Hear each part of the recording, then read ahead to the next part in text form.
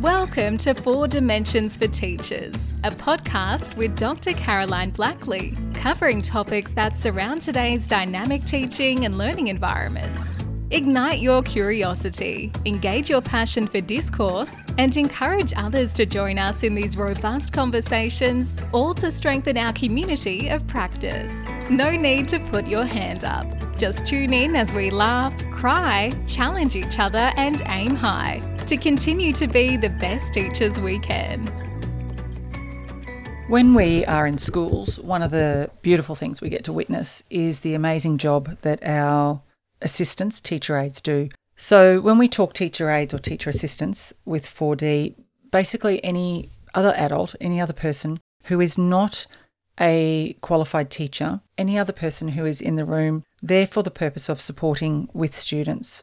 Now, generally, this is around students who have high needs, behaviour, curriculum, inclusion, disability. But we do work in some schools where the teacher aid support is there for the gifted students as well. So when we talk teacher assistants, teacher aides, that's any adult who's in the room and is there to support students and teachers for students to access the curriculum and to achieve success and outcomes in that learning process.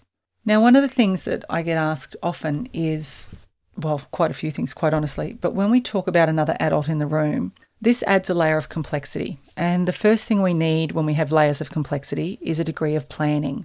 When I have teachers or teacher aides who say, Carolyn, I'm struggling with the other person in my room, my first response always is, don't talk to each other as a teacher and teacher aide with that relationship of power.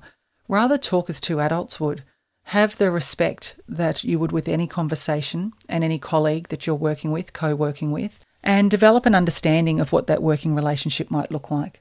Teacher aides are one of the most phenomenal resources we have in our schools beside teachers. They are the adults, they are the human face that bring about life to that learning and the processes around that learning. And we need to value their role in our teaching and learning environments. So if you have access to this amazing resource, if you have access to a teacher assistant or a teacher aide in your teaching, make sure that you plan for them in that.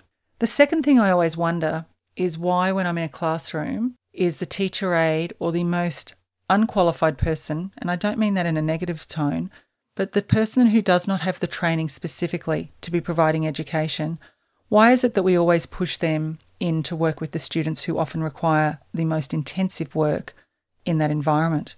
Now, some of our teacher aides are highly skilled and specialised in their training, so this is not for me to take away the skill set that they bring.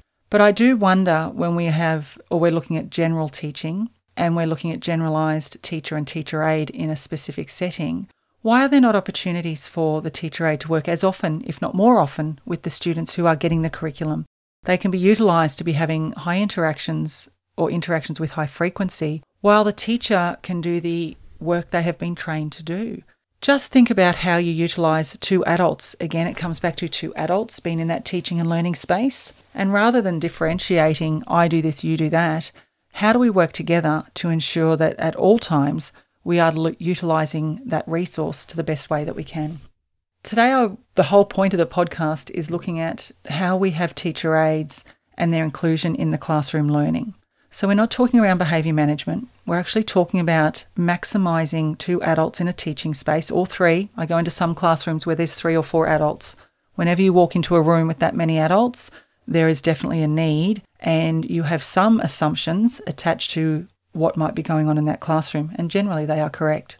So if we have 2 adults in the room, the first I've talked about is organisation. The second I've talked about is, well, it links to organisation, but who works with who, and how can we maximise or even think a bit more creatively about not just always following the model of I stand at the front delivering the curriculum as the teacher and my teacher aide works with my students, but how do we share that load and how do we share the interactions so that teacher aides also get to work with all students and not just the students who may be more challenging for learning needs, behavioural needs, it doesn't matter what for, but for any reason. So then the next thing I always talk about is how do we add value to our teacher aides, teacher assistants that are in our classrooms. 4D, when we talk about 4 dimensions, it's on how do we create environments that are more productive and are about us being recognised. So the same principles we use with students in our classrooms, you now have two adults working side by side. How can each of us, both teacher and teacher aide, set expectations for how we work and can work together, but also interact with one another when we recognise the amazing awesomeness that each brings to that teaching and learning space? One of the things I note regularly in our profession, everyone's always so busy, it's almost a badge of honour.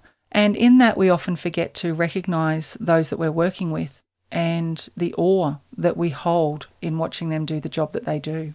So teacher aides, the first is, as we said, be organised. The second is respect the two adults working together, and build value is the third. Now, when we pop back to what is the purpose, before we even get organised, what is the purpose of that teacher aide, teacher assistant, that other adult being in your room? Because unless you know that purpose, like if someone is there for note-taking, then their purpose is clearly defined and they cannot or should certainly not be used because the funding is very, very detailed on the purpose. Then knowing what that purpose is, it will help drive how you work together and then how you lead into those next three options I've given you. So know the purpose of what is the purpose of this adult in my room and how can I use them? And then start to define an organisation around how we use that extra resource, very valuable resource, how we then plan between the two of us to make sure that we can be working across different groups of students and it's not just an assumption of who works with who. And then thirdly, certainly how we step into having conversations about how that work can be delivered. So I hope that through some of these I've just touched on, because teacher aides, as I said, one of our most valuable resources, and often when I'm in classrooms, one of our most underutilised. So if a teacher aide is standing, so some of the things I get that are concerns for teachers, if a teacher aide is standing and not knowing what to do, please step up and take it as your responsibility to have the conversation, to set targets and goals, and to encourage that adult to be fully involved in the working environment in which you are creating. You are the officer, the responsible officer in that space, but we can have a shared understanding of how we work together that will benefit everyone, including ourselves. Now, another little thing that I often get is teachers will say to me, Carolyn, why do they being my teacher assistants or other adults, and can I tell you this happens in co-teaching where there's two teachers in the room, why do they keep speaking when I speak? Please be mindful if you are the teacher assistant, teacher aide, or a coach or a secondary person in a teacher's space, as soon as we are gaining attention up the front of a classroom, we need to train the whole class that that's a moment that we stop, look and listen. When we are working in classrooms, we often see teacher aides, assistants, others who continue to talk when the teacher is trying to gain student attention. This just distracts from the learning space. It interrupts the flow of the curriculum and learning for the teacher, and it can become a route for frustration. So again, for my teachers, my response always is to them, have you spoken to the other adult in your classroom? It is as simple as that. Let them know that the purpose of you doing that particular instruction or way to gain student attention, let them know what it looks like, sounds like, and that this is a moment that no matter where you're at in sharing or working with a student, these are the opportunities to model the routines that we want so that when you're not there, all students know how to react and respond. So just some little tricks and tips on how we certainly work with our teacher aides and how we include them in the teaching and learning environment rather than just leave it to chance and hope that we can start working together. As I said, a second adult in a classroom is a highly valued resource. So plan for it, know the purpose of it, communicate with one another, and certainly set a standard for practice that you both can demonstrate that integrity of teaching and learning that we all aim for. Have a great day and look forward to catching you on our next podcast.